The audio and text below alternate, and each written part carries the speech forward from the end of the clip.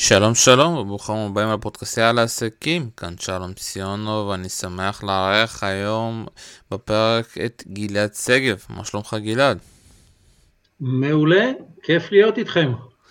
אז אנחנו היום שוב פעם מנסים ככה להכיר לכם כל מיני אנשים חדשים, וגלעד מגיע מהתחום העסקי, וקודם כל אז תכיר את עצמך גלעד, במה אתה מתעסק ובמה התחום.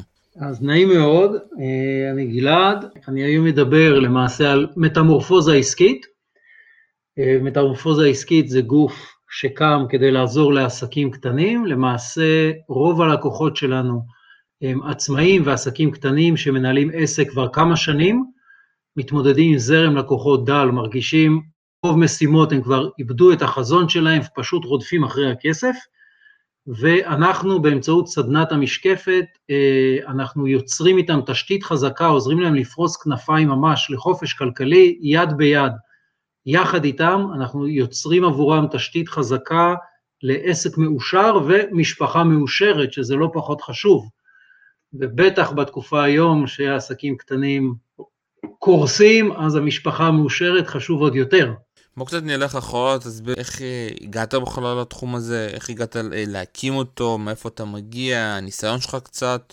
כן, בשמחה. אז אני למעשה עצמאי ויועץ בתחום הייצוא כבר 15 שנה, לפני כן ניהלתי שתי חברות, אחת בתחום הפיננסי ואחת בתחום שיווק מכשור רפואי, בהכשרה אני עורך דין, עם תואר שני מנהל עסקים, הייתי מנהל כספים, הייתי מנהל תפעול, הייתי מנהל מחירות, מנהל שיווק, די מגוון, ולמעשה המטרה שלי היא לקחת את הכלים ושיטות העבודה של החברות הגדולות ולהביא אותם לעסקים הקטנים. גם עסק שהוא one man show, אין לו פטור מכל התהליכים של החברות הגדולות, יש 10 סמנכ"לים לבצע אותם.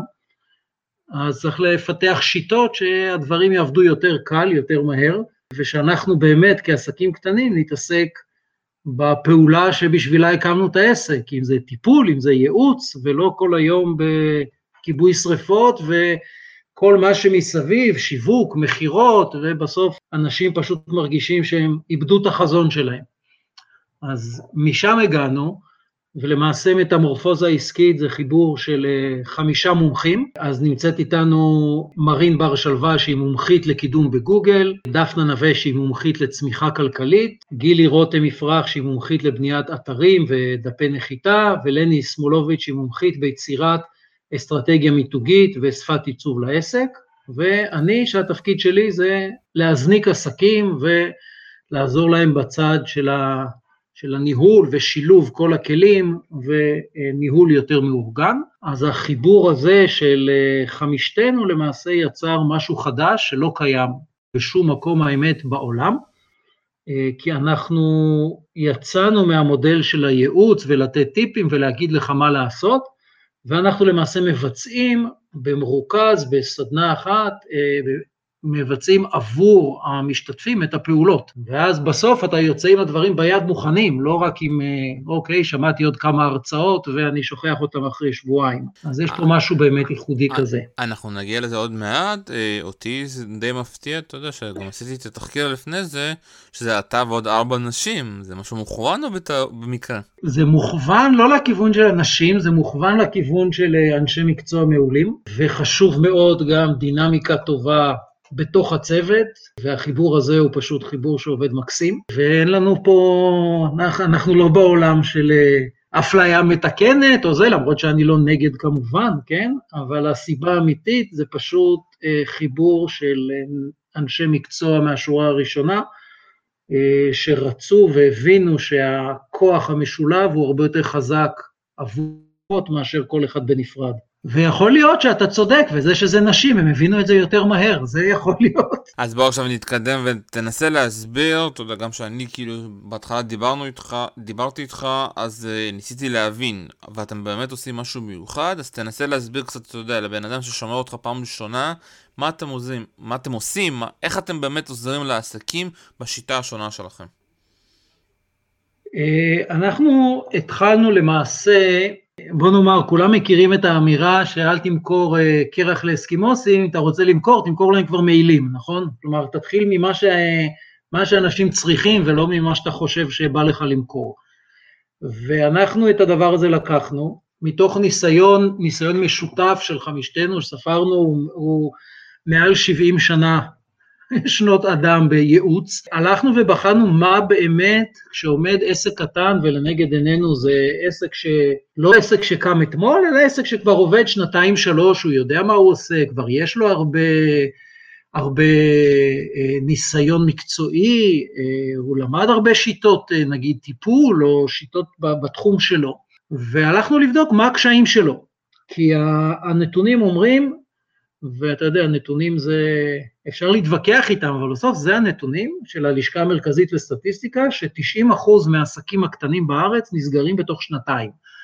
כלומר, החבר'ה האלה מתמודדים עם המון קשיים. אז הלכנו לבדוק מה באמת חסר, מה קורה, איפה הבעיה, וגילינו, או הצלחנו למקד את זה, שהבעיה היא שאנשים לא משקיעים מספיק זמן במקצוע שלהם, והמון זמן הולך להם לאיבוד על הנהלת חשבונות ושיווק ומחירות ותפעול וכל מה שמסביב, ובסוף מה שהם נהנים ממנו ומה שמכניס להם כסף לעסק זה לעשות מה שהם רוצים לעשות, אם זה מעצב את פרחים אז לעצב את הזרים, ואם זה מטפל אז באמת לפגוש שהם מטופלים ולטפל בהם, וראינו שזה חלוקת הזמן היא לא כזאת, והיום מול המדיה הדיגיטלית ובטח זה הרבה יותר משמעותי בתקופת הקורונה, אנשים יודעים שהם צריכים אתר, יודעים מה הם צריכים, כולנו יודעים, שמענו את זה 1000 פעמים, אבל לא מגיעים לזה.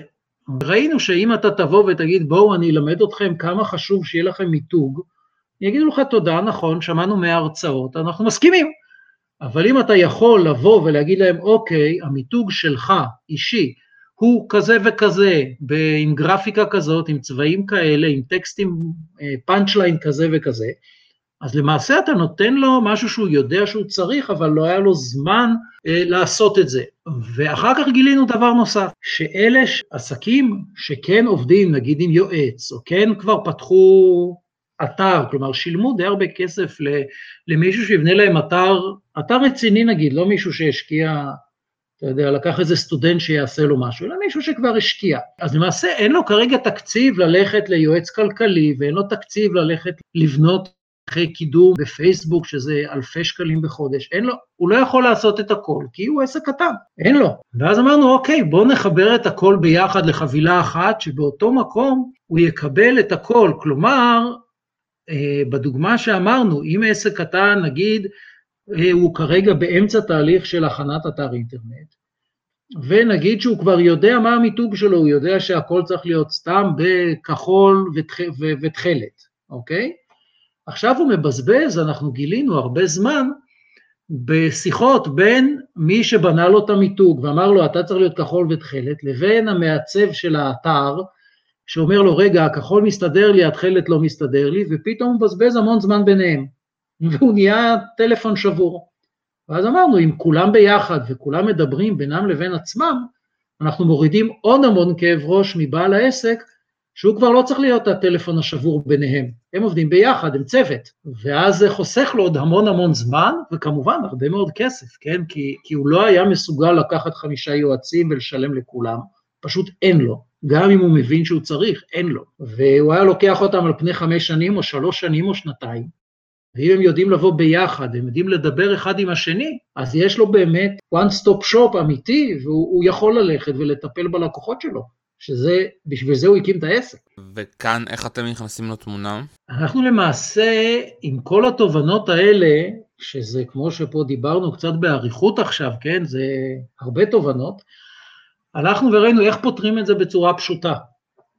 ואז בנינו מהלך של סדנה שהיא 3 ימים בלבד, 3 ימים פרונטליים, היום בקורונה זה קצת מחלקים את זה, אבל זה 3 ימים מלאים, שבו הוא עובר את כל התהליך הזה, ובסוף התהליך הוא יוצא ביד עם תוכנית עבודה, תוכנית עסקית, לא תוכנית עסקית לסטארט-אפ שמגייס משקיעים, זה לא מעניין אותו, תוכנית אופרטיבית לעסק קטן, מה הוא עושה, איך הוא עושה מחר בבוקר, מה הוא עושה עוד חודש, מה הוא עושה עוד חצי שנה.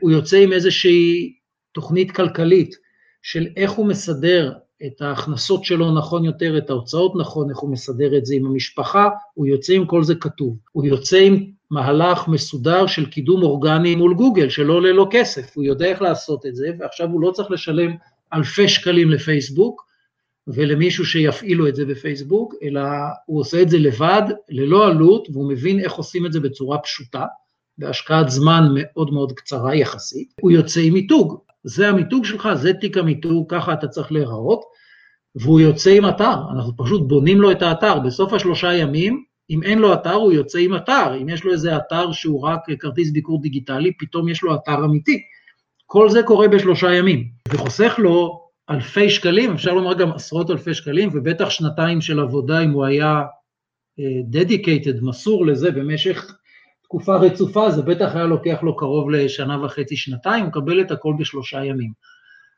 וזה באמת בשורה מאוד חדשנית. אותי מעניין דווקא איך אתה הגעת כאילו לעניין הזה שזה מה שהלקוח צריך, זה היה כאילו, אתה יודע, אחרי הרבה זמן עניין של מחקר, איך ככה הבאת את הצוות ככה שיעבוד איתך ביחד, אותי דווקא מעניין מאוד התהליך הזה, איך הגעת למחשבה שזה הדבר שהעסקים הקטנים האלה צריכים. האמת היא זו שאלה מעולה, ומתחבא בה, ברשותך ננצל אותה בתור טיפ, גם לעסקים קטנים, כי החלק הכי חשוב בשיווק, זה הנושא של המחקר. אוקיי? כלומר, אם אנחנו נבדיל רגע בין מחירות לשיווק, נעשה את הסדר, אז מחירות זה להכניס כסף לקופה, ושיווק זה גם לדבר עם הלקוחות, וגם הרבה פעמים זה לשנות את המוצרים, שהמוצרים יתאימו ללקוחות. הכותרת של כל הסיפור הזה זה מחקר, ועסק, גם עסק קטן, ככל שהוא משקיע יותר במחקר של הלקוחות שלו, מה הם צריכים, מה הצרכים המדויקים שלהם, ואיפה הוא יכול לעזור להם, הוא כמובן לא יכול לעזור בהכל, איפה הוא יכול ואיפה הוא רוצה לעזור להם, אז העסק שלו באמת יתפוס את הכיוון הנכון, והמחירות יהיו הרבה יותר קלות ויותר מהירות. אז אנחנו, practice what you teach, כלומר תעשה את מה שאתה מלמד אחרים, אנחנו ישבנו ובאמת עשינו הרבה מאוד שיחות עם עסקים קטנים, וכאמור במצטבר יש לנו מעל 70 שנות עבודה מול עסקים קטנים, אז יש לנו המון ידע שהצטבר, וישבנו ובאמת ניתחנו ונכנסנו לנעלי הלקוחות, והתייעצנו עם הרבה לקוחות עבר שלנו, כדי לחדד איך הם רואים את הדברים ומה הם צריכים, וזה מה שגילינו, שהעומס, בטח היום שעסקים קטנים מוצאים המון כסף מול פייסבוק, ולא מגיעים לתוצאות, אז נולדה הבנה שזה לא מספיק, שאתה צריך להבין ולעבוד מסודר ברמה יותר גבוהה. התהליך הארוך הזה שעברנו אותו, דרך אגב, התהליך הזה לקח גם לנו כמה חודשים טובים, זה לא לוקח מהר, אבל הדיוק הוא לוקח זמן, והוא ongoing, הוא לא נפסק, כן? ובתוך המערכת יש לנו עוד כל מיני הפתעות שאנחנו נותנים ללקוחות, כדי לדייק אותם, וכל אחד עם הצרכים המדויקים שלו. אז המחקר הוא באמת חלק משמעותי, לכל עסק קטן, כמובן גם פה הוא היה נדבך מאוד מאוד משמעותי, כדי לחדד ולדייק את כל מה שהסברתי בהתחלה, והגדרתי ככה, זה נשמע קל, אבל זה ארוך. החיבור בינינו לשאלתך, נוצר באמת באיזשהו תהליך, של הבנה שהעסקים קטנים יש להם הרבה צרכים, וכמובן אנחנו לא נותנים את כל הפתרונות לחלוטין, למשל עסק קטן לפעמים צריך הסכמים משפטיים, אנחנו לא מכניסים פה עבודה משפטית ולא כותבים לו הסכמים משפטיים למשל, כן? יש עוד צרכים של עסקים שאי אפשר את הכל להכניס כי זה יהיה אינסופי, אבל את הדברים המשמעותיים שמתחברים ישירות למחירות, זה הדברים שניסינו לחבר אותם ביחד. להרים את העסק למקום שהוא באמת מרוויח וחי יותר בשקט ויכול לטפס למדרגה הבאה מתוך צמיחה. אז זה הסיבה שזו הקבוצה שהצטרפה והתחברה ביחד, והחיבור האישי בין כולם, כמו שאמרנו, הוא גם כן חשוב כי הוא חוסר זמן ללקוח, שהצוות יודע לפתור דברים בתוך הצוות, והלקוח בכלל מקבל את העוגה מוכנה, לא מעניין אותו כמה קמח שמו וכמה סוכר וכמה דובדבנים, הוא מקבל את העוגה מוכנה. וזו הייתה המטרה. טוב, אז בואו קצת נדבר בתקופת הקורונה, איך אתם מטפלים, איך העסק שלכם פועל בתקופת הקורונה, כי זו תקופה באמת אפשר להגיד די מטורפת, והעסקים הקטנים באמת נפגעו אפשר להגיד בצורה הכי קשה. קודם כל נכון. האמת היא אני לא בטוח שהעסקים הקטנים נפגעו בצורה הכי קשה, אבל יש להם הכי פחות שומן, אז הם באמת, המכה הרבה יותר כואבת. תקופת הקורונה, יש בה משהו מיוחד, דרך אגב היא גם לא תסתיים, כלומר דברים שהשתנו ישפיעו לעתיד לעסקים קטנים, ואני אתן דוגמה וככה אנחנו גם מתמודדים עם זה, כלומר צריכים לעשות טוויסט, והטוויסט הזה הוא המון הזדמנויות, יש המון הזדמנויות בתקופת הקורונה, למי שיהיה גמיש ויתפוס אותם. אני יכול לתת דוגמה קטנה, שתמחיש למה אני אומר שתקופת הקורונה למעשה זה לא, עם החיסונים זה לא ייגמר, אלא ימשיך הלאה. אנחנו ראינו שהרבה חברות, נגיד חברות הייטק, העבירו כוח אדם לעבודה מהבית, בגלל הקורונה, אבל בדרך הם גילו שזה חוסך להם המון כסף בסחירת משרדים, ומדברים על זה שכנראה יצמצמו את סחירת המשרדים בגוש דן במשהו כמו 30% אחרי הקורונה. עכשיו, אם אני עסק קטן שאני מוכר סנדוויצ'ים בבניינים של ההייטק, 30% מהלקוחות ייעלמו, וגם אלה שיבואו לעבודה לא יבואו כל יום, כלומר, אני אוכל למכור, כלומר, כל המודל העסקי שלי די נמחק, אבל פור הזה גם נוצרה לי הזדמנות, כי אותם לקוחות עכשיו הם יושבים בבית, ואם אני עובד עם אותה חברת הייטק שקודם באתי ומכרתי שם 50 סנדוויצ'ים בצהריים, ואני מתארגן לשלוח לעובדים שלהם את הסנדוויצ'ים הביתה, אז פתאום לכל עובד כזה גם יש 2-3, שיכול להיות שגם בזה אני אוכל לעזור. כלומר, יש פה הזדמנות, אם אני יודע להרים אותה, ולשנות את המודל העסקי שלי כעסק קטן. וזה נכון גם לתקופה הזאת, וזה להרבה מאוד מהתחומים, זה ימשיך גם 2021 והלאה, 22 וכולי, כי השוק ישתנה. אבל איך באמת הלקוח, שוב פעם אני חוזר לשאלה, איך אתם, כאילו, אתה יודע, איך אתם באים עכשיו ואומרים לעסק, אנחנו פה, ואתה צריך לשנות את החשיבה שלך, איך אתם באים ועוזרים עם העסק שלכם ללקוח, שאין לו עכשיו פתאום להוציא כסף, פתאום הוא חושב, אולי צריך להוציא על השיווק, או על דברים אחרים, כי אתה יודע, כל כסף עכשיו שאנשים מוציאים, עם חשיבה יותר מורכבת. נכון, נכון מאוד. אז חלק באמת מהתהליך שאנחנו עוברים היום עם לקוחות, עם עסקים קטנים, זה באמת השלב הראשוני, כמו שאתה אומר, של הגדרת המטרות שלו, מקדישים לו הרבה יותר זמן. כי אם קודם עסק בא ואומר, אני כבר 3 שנים עושה ככה וככה, ובואו נראה איך אני מביא יותר לקוחות, היום צריך להקדיש מחשבה, אולי אני צריך לשנות את הזווית שלי, לא לשנות את העסק, אבל לדייק יותר לאן הקהל הלך, כי הקהל זז, היה פעם ספר, מי זיז את הגבינה שלי? הגבינה זזה עכשיו.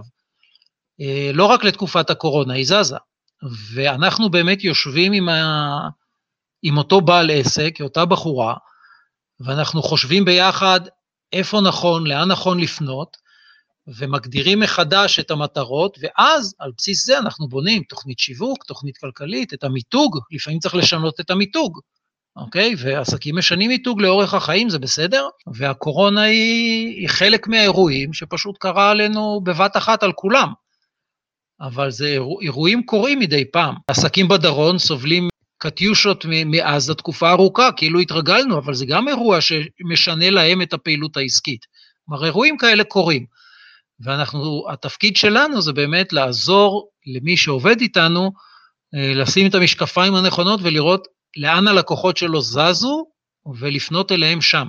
וזה בדגש גדול יותר בתקופת הקורונה, לגמרי אתה צודק.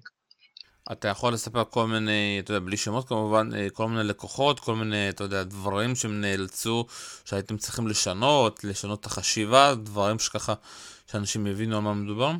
כן, היו לנו בתקופת הגל השני של הסגר השני, הגל השני, אתה יודע, באזור מתי היינו אז, מאי, משהו כזה, מאי, יוני, באמת ראינו שזה הולך לתקופה ארוכה, שכולנו בהתחלה חשבנו שהקורונה הזאת תיעלם לנו מתישהו בקרוב, וגילינו שזה לא, ואז באמת ישבנו עם חנויות רחוב, שהיו צריכים לשנות את המודל העסקי שלהם לגמרי. אני אתן דוגמה, כמו שאמרת, קונקרטית, כדי שיהיה קל להבין. חנות צעצועים, שהקהל שלה הוא למעשה אנשים שגרים באזור, אני לא מדבר על הרשתות הגדולות, כן? חנות שנמצאת ברחוב מסחרי בכפר סבא.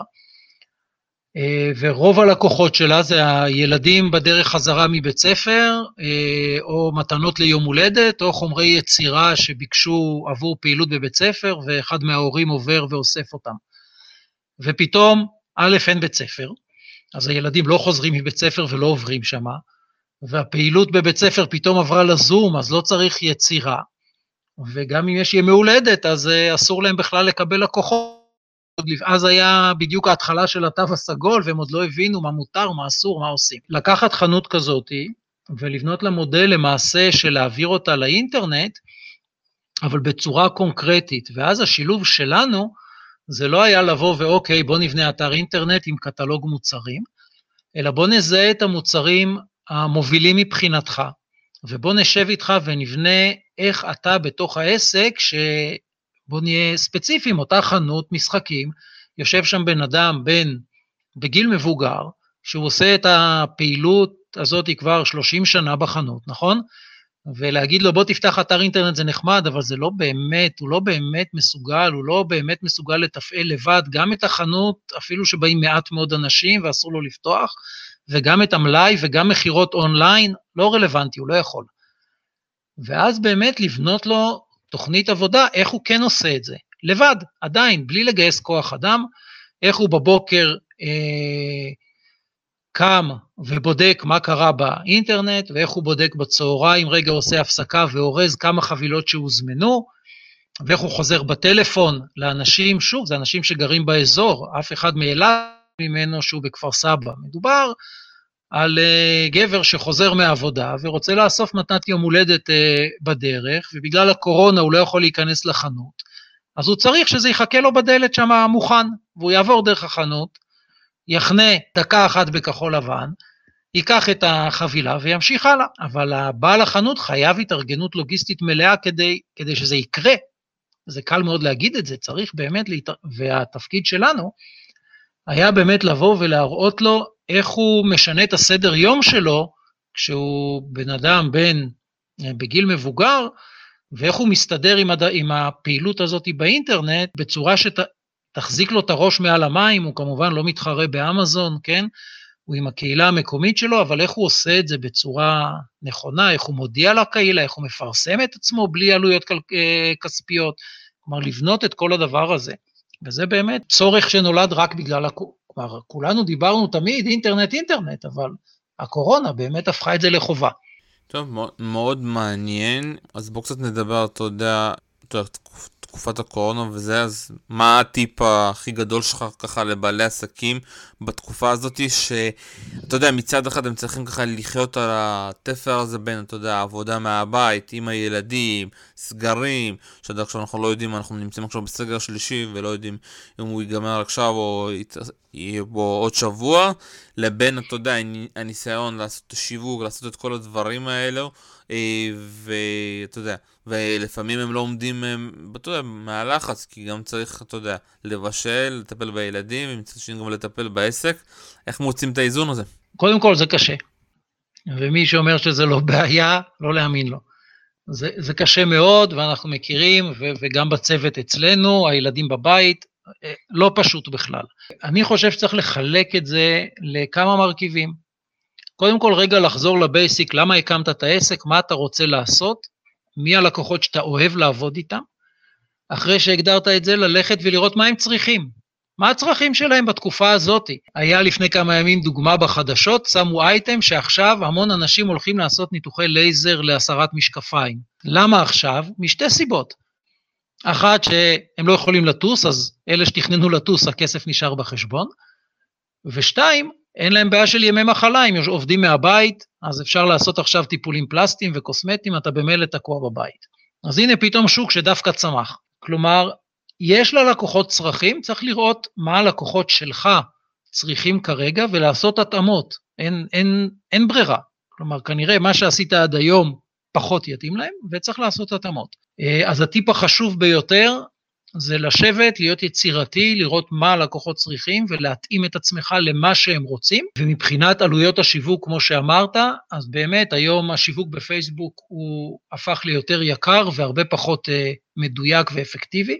הוא עדיין עובד, בהרבה פעמים אין מנוס מזה, אסור לתלות בזה את כל התקוות, והרבה דברים צריך לצאת החוצה וללכת לאופליין. אני מאמין שיש המון הזדמנויות שבגלל שכולם רצים לאונליין, יש פתאום הזדמנויות באופליין שהן לא עולות כסף, ולהפעיל אותם. בדיוק בזמן הזה שגם ללקוחות וגם לך אין כסף לשרוף על מודעות ומחירות ושיווק ופרסום וכו' וכו'. אז לסיום אנחנו כבר צריכים לסיים, אז אני רוצה להודות לך גלעד שגב על השיחה הזאת, ואני מקווה באמת אתה יודע, העסקים הפרטיים, אתה יודע, לא משנה באיזה גודל, ינסו ככה לקחת, אתה יודע, גם את התקופות הקשות וידעו למנף את עצמם. כן, כן, אנחנו נמצאים בתקופה קשה, היא לא הראשונה ולא האחרונה בהיסטוריה, אבל זה לא נעים להיות באמצע, ובתוך זה יש גם הזדמנויות לדעתי, רק צריך להיות גמיש, לחשוב אחרת, לחשוב מחוץ לקופסה, ויום מקסים לכולם. תודה רבה לך, וביי ביי.